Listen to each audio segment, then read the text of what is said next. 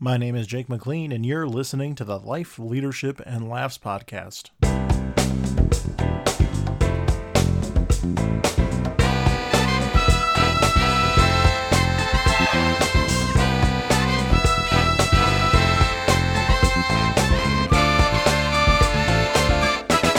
Hey there, friends. Thanks so much for listening to this week's episode of the Life, Leadership, and Laughs podcast. My name is Jake McLean. I am your host. Today on the show, we have Rita Burgett Martell. Rita, welcome to the show. Thanks for inviting me. This is going to be fun. Yeah, this is usually we try to have at least a little bit of fun, but not too much. I'm just kidding. So why don't we just jump right in, because I want to be mindful of your time, and tell me and the listeners a little bit about yourself. Well, my background has been working in the area of organizational change management, working with large Fortune 500 companies to help them launch global change initiatives that being driven by restructuring or post-merger acquisition, sometimes implementing large technology systems. Also, since my specialty is in the area of change, I've done a lot of work with individuals focusing on career change and life changes that they want to make, and really started my career working with individuals and then moved into working with companies when so much change started happening in the marketplace. Sure.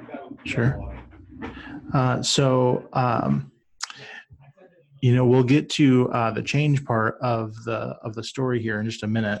But first, so the podcast is called Life, Leadership, and Laughs. So how would you describe your own leadership philosophy? My leadership philosophy is really based on trust.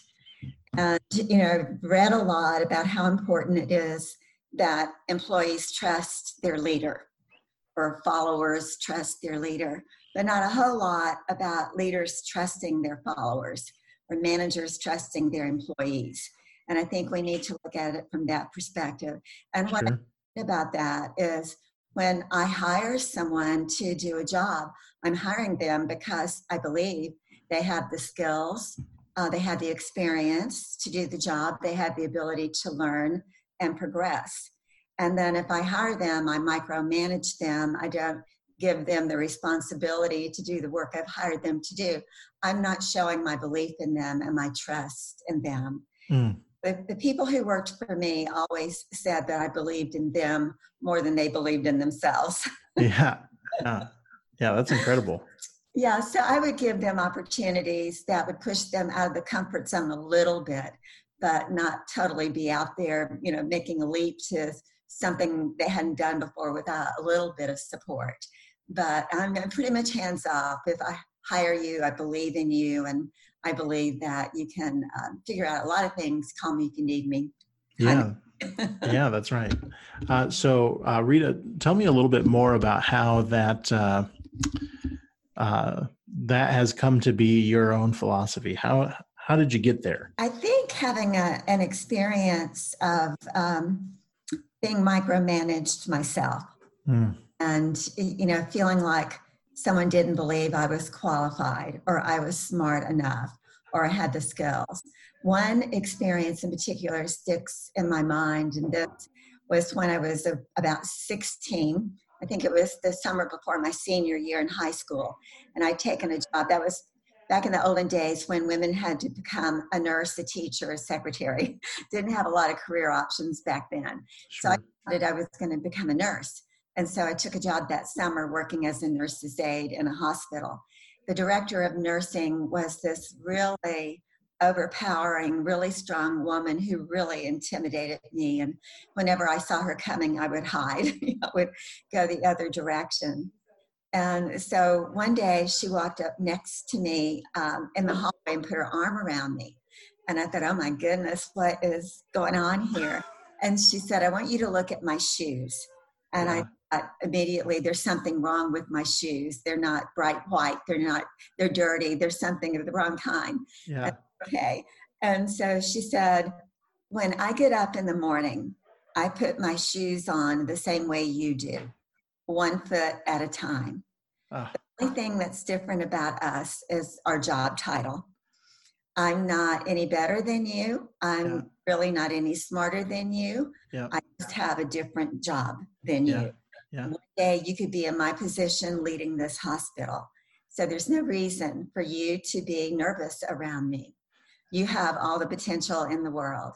And that was just the most amazing experience. Yeah. And from that moment on, I've never really been intimidated by anyone in a position of power. I've never really looked at people's job titles. I've always thought, okay, we're the same. We've had different experiences. We have different job titles. I'm not less than, you're not better than, I'm not better than, you're not less than. You know, Right. we are who we are. Yeah. And that's helped me tremendously in dealing with people at higher levels. I would look at what I can learn from them, but expect respect, and also people that I'm helping to grow and advance. Yeah.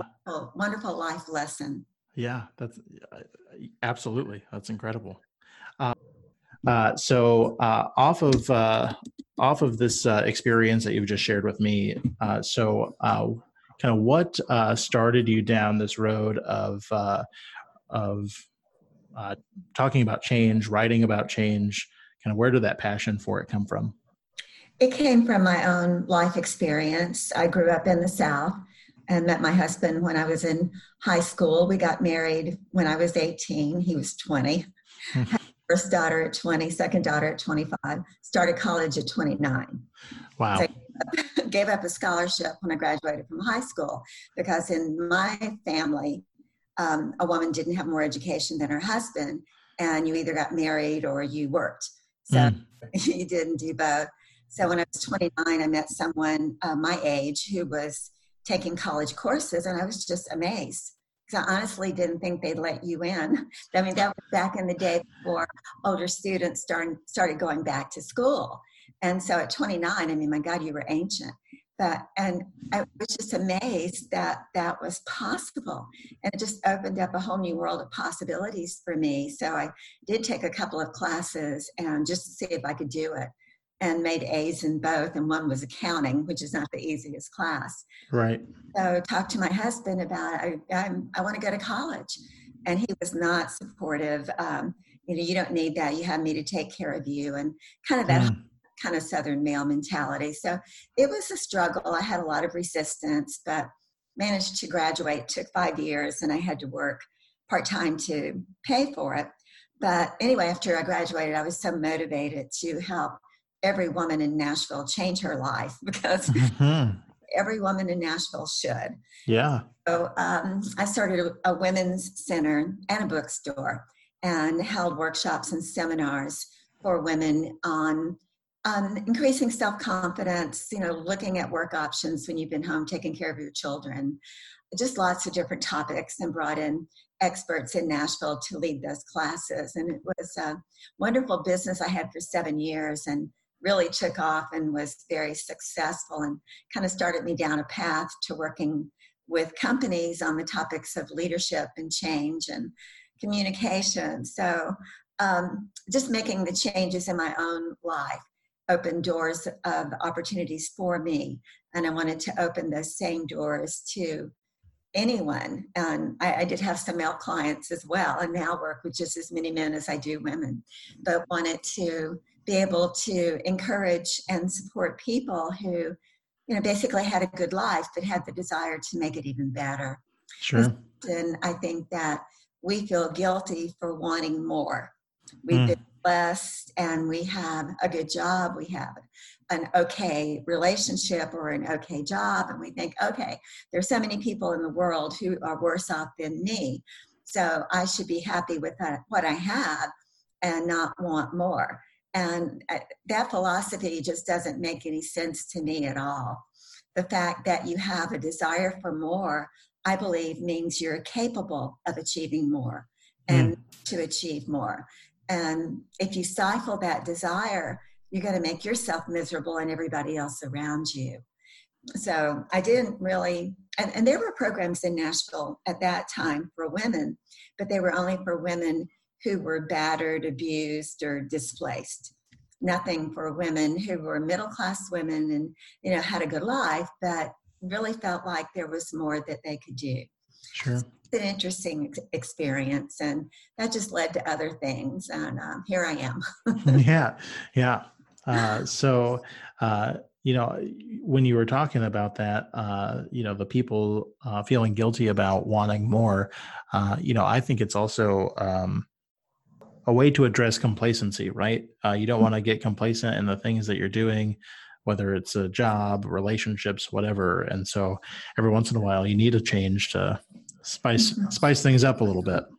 Right. And to stay relevant, because in the marketplace today, if you're not looking at what's next and you're focusing on the skills you have that no one may need in another 3 years, then you have to be looking at new opportunities. You can't just say, okay, I'm just going to rest here for a while. I'm done. I'm going to work with this company until I retire. It's a very risky path to take. It can look like it's a secure path. You show up every day and you do a good job and you think you'll always have one. And believe me, I worked with plenty of clients who believed that, and they got the tap on the shoulder saying, yes, you've done a good job, but we don't need your skills anymore. We're not offering this service to clients anymore, or we're shutting down this market. So you really can't be complacent in today's market. It's too risky. Yeah, absolutely. And so as you think about the different transitions from different roles that you've had over the course of your career, how do you, can you talk to me a little bit about the transition from what you were doing before to when you stepped into the coaching role? Mm-hmm. Well, I described the business I started in Nashville, and a lot of companies in Nashville were beginning to do leadership programs for women because women were moving into the first female vice president, first female manager. Right. And so they needed leadership skills and things they didn't have. Whenever a company would call me, because I was really very visible in the city of Nashville, because the media couldn't understand what I was doing. And it was mostly men in the media then, and they were a little intimidated by this business called A Woman's Place. Right. So I wanted to learn more about what was going on there. So I got a lot of publicity, and it wasn't calculated. It was just, people were curious, and I sought out, I would write press releases and send them to the newspaper and local talk shows, and just started getting a lot of visibility. So anytime a company would call and say, can you do this? I would say yes. And I would have absolutely no idea how to do that. And I would spend hours doing research and putting together what I thought would be a good training program and going in and delivering it, and it worked. And so it was just like, okay, I developed this leadership training program, but part of that was decision-making skills. Part of that was communication. So I could develop into modules and say, oh, I also do training on communication skills. I also do training on decision-making skills. And it just, one thing led to another. And whenever a new door was opened, I just walked through it. Sure. So the next big door after starting college was being offered a consulting contract in California. And that came from a speaking engagement, which again came from having the Women's Center in Nashville. People asked me to come speak at their conference on these topics. And so I was invited to present to two groups in California. One was in San Diego, one was in Los Angeles. And so they were 2 weeks apart, and I was just going to stay there and have fun being in California. Yeah, right. During my speech in Los Angeles, I made this statement. I said something about my West Coast office. I didn't have a West Coast office. I just had the business in Nashville. I was talking about goal setting and, having a vision. And I just said my West Coast office. And I thought, oh, why did I say that? I don't have a West Coast office, but how nice it would be. Right. And I loved it there. And I felt unlimited on the West Coast, where in the South, they were still like, women shouldn't be doing this and that. So anyway, at the end of my speech, this woman came up to me and she said, I'm so glad you have an office here. because we have a project and we've been looking for someone to lead it. And it sounds like your background is perfect for this. And since you're here anyway, why don't you come talk to my manager tomorrow? I'll see if I can get an appointment scheduled and just see what can happen. I said, well, sure. So the next day I met with her manager and he offered me a 3-month consulting contract right on the spot. Oh my gosh. I'd flown to the West Coast, had enough clothes for 2 weeks. You know, I had a friend I was staying with and didn't have an automobile. I mean, and they wanted me to start the following week. Oh boy. And I'm still married. And so I call my husband and I say, this is an opportunity I have. What do you think? And he said, well, he said, I know that, you know, you like it there and it's only for 3 months and I hate to see you turn it down. And, you know, we can work it out. I'll come out in 3 weeks and, you know, it's okay. And at that point in time, my oldest daughter had just gotten married. My youngest daughter was graduating from high school. And I thought, okay, this is a time when I can actually do something like this. And right. Wow. And so I did. I took the 3-month consulting contract and it lasted 3 years. Wow. 3 years. And that was what got me up to San Francisco. And the marriage didn't survive. So the marriage lasted for another year. And it was just too big of a leap for my husband to make. He was very happy with our life in Nashville and didn't really want to stretch beyond that. So yeah, that was a biggie. And then the whole opportunity to be in San Francisco and just work in the area of career development, because the project was opening up a transition center for employees of Bank of America when Bank of America acquired Security Pacific. And I think it was 14,000 people who lost their job. And so B of A set up career transition centers for the people who no longer had a job. And so it really used all of my experience and skills that I had developed in the Women's Center in Nashville and used them on a larger scale to manage these different transition centers. And then one thing led to another. And in San Francisco, after I'd been there about 3 years, I got a call from a recruiter, Oracle. And the recruiter said, we're looking for someone like you to start a change management practice for Oracle. And I said, I don't know anything about technology. And the recruiter said, you don't need to. We'll teach you the technology, but Oracle implementations aren't going well. And it's not the technology, God forbid we say it's Oracle technology, but it's the people aren't prepared. Mm-hmm. Just the way they do their job, and it changes the way companies operate and interact with their customers. And we need to establish a change management practice. And we're looking for people who understand change from a people perspective, not understanding technology. I said, well, okay, I'm willing to at least have a conversation.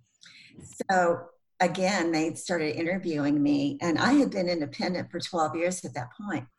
And so when they offered me the job, I said, I don't know that you really want me to be an employee. I don't think I'm employable. I've been independent and, you know, can we do this on a contract basis? And they said, well, no, we need to build this practice and we need to have a team and employees and you need to be part of us. So no, we want you to take this job. And what do you see as a problem with making the transition from being an employee or being an entrepreneur to being an employee? And I said, well, I'm used to making my own decisions. I think as an employee, I wouldn't understand the decisions I shouldn't be making. Right. It really is somebody else's role to make. And they said, you know, we want someone who's very entrepreneurial. So this is a very entrepreneurial environment. Mm-hmm. We think you're just fine. So again, they made me the offer. And I thought, okay, I'll say yes. I'll do it for a year. I think I can be an employee for a year. And at the end of the year, I'll go back on my own. I'll have a new skill set. I can offer a new service and charge more money. And that's right. This is an okay thing to do. And I'd already made some commitments for different speaking engagements, and they agreed to be flexible with my work and give me time off to go do and fulfill the commitments I made. So anyway, I was at Oracle for 3 years, and it was just really exciting. And I learned a lot about technology that opened the door for me to understand the change that a global company goes through when they implement Oracle or SAP or Salesforce or any type of technology. But Right. understand it from a people perspective and understand what leaders needed to do to help people feel ready for the change, to still feel part of the organization, that they would still have a job if they learned to use the technology and learned new processes that were a result of new technology. Mm-hmm. Led to leading a very senior position at KPMG Consulting for another 3 years, and then going back out on my own. So been back out on my own since 2001. I have some wonderful projects, really exciting opportunities. Been around the world twice, work with clients all over the world. And it all started in Nashville when I started college. So you walk through one door and you really don't know what's on the other side, but then you figure it out and the world doesn't end. And that opens up other doors and you say yes, and that opens up other doors. So it's all about saying yes and just believing that I'll figure it out. Mm-hmm. It will be okay. Yeah. Don't do that. You just don't know what you've missed. You just don't know people you could have met, opportunities you could have had. You just don't know. So, I say yes. Yeah, absolutely. And it sounds from the way you have been describing your experiences, Rita, it sounds like not only have you said yes to things, but it sounds like you were also pretty strategic in what you said yes to. And all of those things connected to kind of what you were feeling in each of those moments. And so I just, how cool. I was very strategic. At the time, I don't think I realized how strategic. Mm-hmm. Okay, this is a new experience, and it doesn't put me in a box. Mm-hmm. It allows me to use what I've learned so far, and it doesn't put me in a box. Because there were some companies who would want me to come in and use their script. So they would want me to present a training program they had developed. And I was never able to go with their script. I could do it a little bit, but then I would launch off on my own and come up with other examples and other things. And some companies didn't like that, so they didn't bring me back. So I learned, and this is what a lot of what we learn in our career. We learn what doesn't work for us. Mm-hmm. And so when you learn what doesn't work, don't do that. Pretty easy concept. Yeah. Don't do that. So don't say yes to something that's going to put you in a place where you're not going to be able to understand the culture, or you're going to be critical of the culture because that makes people not like you. So don't put yourself in environments that don't work for you. Don't do things that aren't the kind of things that you want to do. So I had learned a lot about, before I'd started college, I had some part-time jobs. And, when you only have a high school education, you get jobs as maybe a receptionist or, secretary or clerical type jobs. And so I had learned a lot about what I didn't want to do. And I really didn't know when I started college what I was going to college to become. I just knew that it would open doors. So when people would ask me, what are you going to college for? What are you going to become? I would say, I'm not sure. It's not a secretary. I want to be president of something. I want to be the boss. I don't want to be the secretary. So I don't know for sure. So I did know a lot of what I didn't want and where I would not be successful. Mm-hmm. And I'd been where people had told me I was uppity or I was going beyond the bounds of my role. So we learn a lot. You learn a lot from what doesn't work. And so you don't do that again. Right. Yeah. Yeah. When I'm working with my clients, the career coaching I do, I always ask them, not only what do you enjoy doing? So what kind of skills do you enjoy using? What kind of knowledge do you like sharing with people? What do you like learning more about? But what kind of environment do you like to be in? Do you want to be in an environment where everything's defined and you just go according to the script? Or do you want to be in an environment where you're creating it as you go along? Right. Or have flexibility? Or what kind of people do you want to be interacting with? And if you can answer those questions, then it creates this vision, really, of the world you want to be a part of. And that helps you focus. It really doesn't limit you. It really creates more opportunities for you. Yeah. I think that is thinking strategically. So yeah, I had learned a lot about what I didn't want to do. Yeah. I didn't put myself in the opportunities to do it. Yeah. And it also goes to your earlier, your articulation of your leadership philosophy, being able to trust, but it also sounds like you've been living in your truth throughout each of the experiences that you made. And so, yeah, how cool. So tell me, at what point across the career did you start saying, okay, I got to get this down. I'm writing a book. And so talk to me about the journey being an author. Yeah, that was interesting because I started, I think 4 different times I started writing a book, and I would get to a certain point and I wouldn't continue on, whether it was just like it wasn't feeling right, or I would get really busy with projects, or it would just be, I didn't have the energy to focus on it. And so it was probably 20 years into my career when I said, okay, I'm taking 6 months off and I'm not going to do a project. I'm just going to focus on getting this book done. And I think I actually finished it in 3. And when I sat down to write it, and the first book was about, I wanted to write a manager's guide for managing change.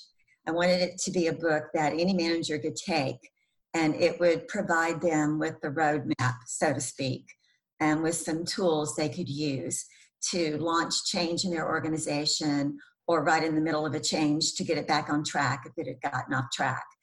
And so that book really wasn't anything about me personally.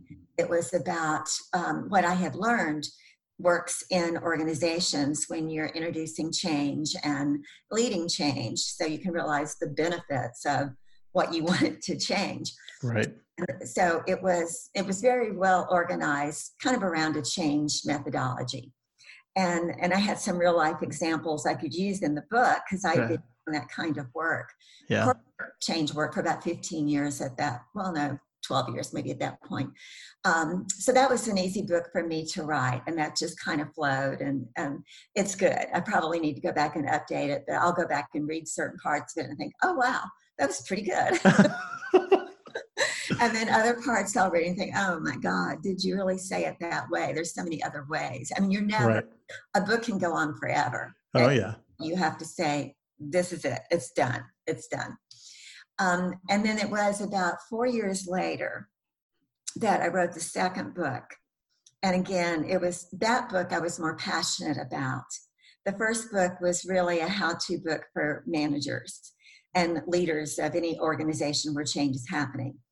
But the next book was the defining moments.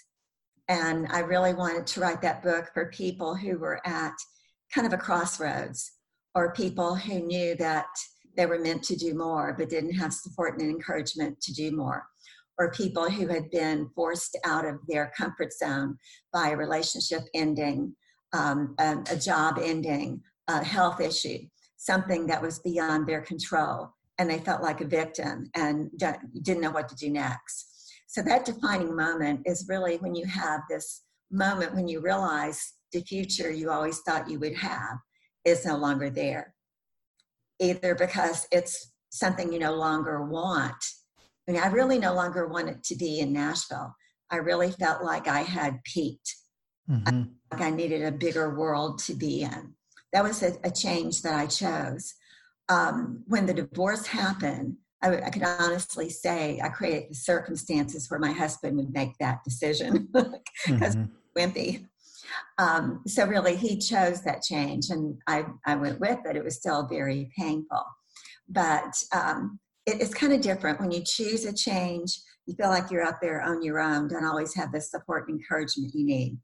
When you're forced to change, you often get a lot of support. You poor thing, you poor thing, but you kind of get stuck in that, and it's scary. So both can be uncomfortable, and I wanted Defining Moments to be about that. So again, when I sat down to write, it just flowed. And I was a little uncomfortable because I wanted to share my own experiences, but I wanted my daughters to be okay with the way I was describing what happened. Sure. And my new husband, because I'd been remarried then for about 4 years. And I wanted him to be okay with the way I talked about meeting him, and it being a bit of a challenge for me to become someone's wife, because I was very happy being the independent me. Yeah, that's right. Having a very rich social life with a lot of men in my life. And to say, okay, I'm going to be a wife again. That was another change for me. That was like, wow, can I really do this? Mm-hmm. So it was a book that had a lot of passion and a lot of emotions, a lot of feeling the feelings again. Yeah. And I felt good about it when I finished it. And again, you can go back and look at any book and think, oh, I could have said that in a different way. Or reading a certain chapter and think, oh my God, that chapter could have been a whole book. Yeah. So Defining Moments really has a whole lot of stuff in it. And any one chapter I could develop into a book. And I thought about going back and doing that, expanding on it a little bit. Yeah. So the next book is going to be It's Never Too Late to Meet Your Mate. And it's going to be focused again on change and relationships later in life, because so many people are divorcing at the end of a 25-year, 30-year, even a 40-year marriage. The highest number of divorces right now are people in their 50s and early 60s. And there are people out there. You can have a whole new relationship. My husband now is a great guy. I've been blessed. I had wonderful husbands, 2 of them. They're very different. Mm-hmm. My first husband was good for that phase of my life, and this one's good for this phase of my life. Right. all kinds of possibilities in your life to have new experiences. Yeah, absolutely. Well, we're just about the end of the time I had set aside for us today. So I want to close with one final question, and I have to ask, what advice might you share with organization leaders who are maybe apprehensive to change? Well, it's important to answer the question, why? Why are you even thinking about making a change? Project yourself into the future. So we make this change. What will be better because we did? Will our operations be smoother? Will we save money? Will we open ourselves up to new markets? So you have to answer the question, why? And if you have a good answer to why, then you have to answer the question, how? How will we go about rolling out this change? There's a whole readiness factor. So you can, in your life and in your company, you can make a huge change and think, okay, we'll adjust. Or you can say, okay, here's the end result. Here's an answer to the question, why? And I can make these little changes that will get me there. So I don't have to overwhelm everybody with everything all at once. Right. Answering the question of how are we going to do that? And once you answer the question of why, answer the question of how, then you can talk to your employees and other managers about, this is what I'm considering. Give me your input, because you need to engage people. As long as people feel like they're part of what's happening, instead of this is something being done to them, you're more likely to get their buy-in. And what's really critical is that you create an opportunity for people to share in the vision. So you answer the question, why? That should kind of give you an idea of the vision. What does the future look like? And so when employees hear this, they're all going to be asking, what does the future look like, and does it include me? And if people feel like they're part of the future and they will have the support they need in learning new skills, learning new technology, learning how to work with different cultures, or whatever's going to be different, then you'll always have some resistance, but you'll have less resistance. And as long as you have that critical mass of support, then you have a very high probability of being successful. Yeah, that's great. Rita, I'm so glad we got connected. I'm so glad we had this conversation. I want to make sure that I include links so that people can look into your books and connecting with you. And so if you want anything to be shared in the show notes, please just send them my way. But Rita, thanks so much for being on the show. Oh, thank you. I knew it would be fun. And yeah. It has been. Good. I'm glad you had fun. And listeners, thank you for listening to this week's episode. Remember that you can follow along with the podcast wherever you listen to podcasts. You can connect with today's guest by visiting the show notes below. Rita is also hosting a webinar on improving self-image and increasing self-confidence. It's just $35 for the 1-hour session, and to learn more, you can check out the link below. You can also connect with me on social media, Twitter and Instagram at MC Leadership Guy. Until next time, take care.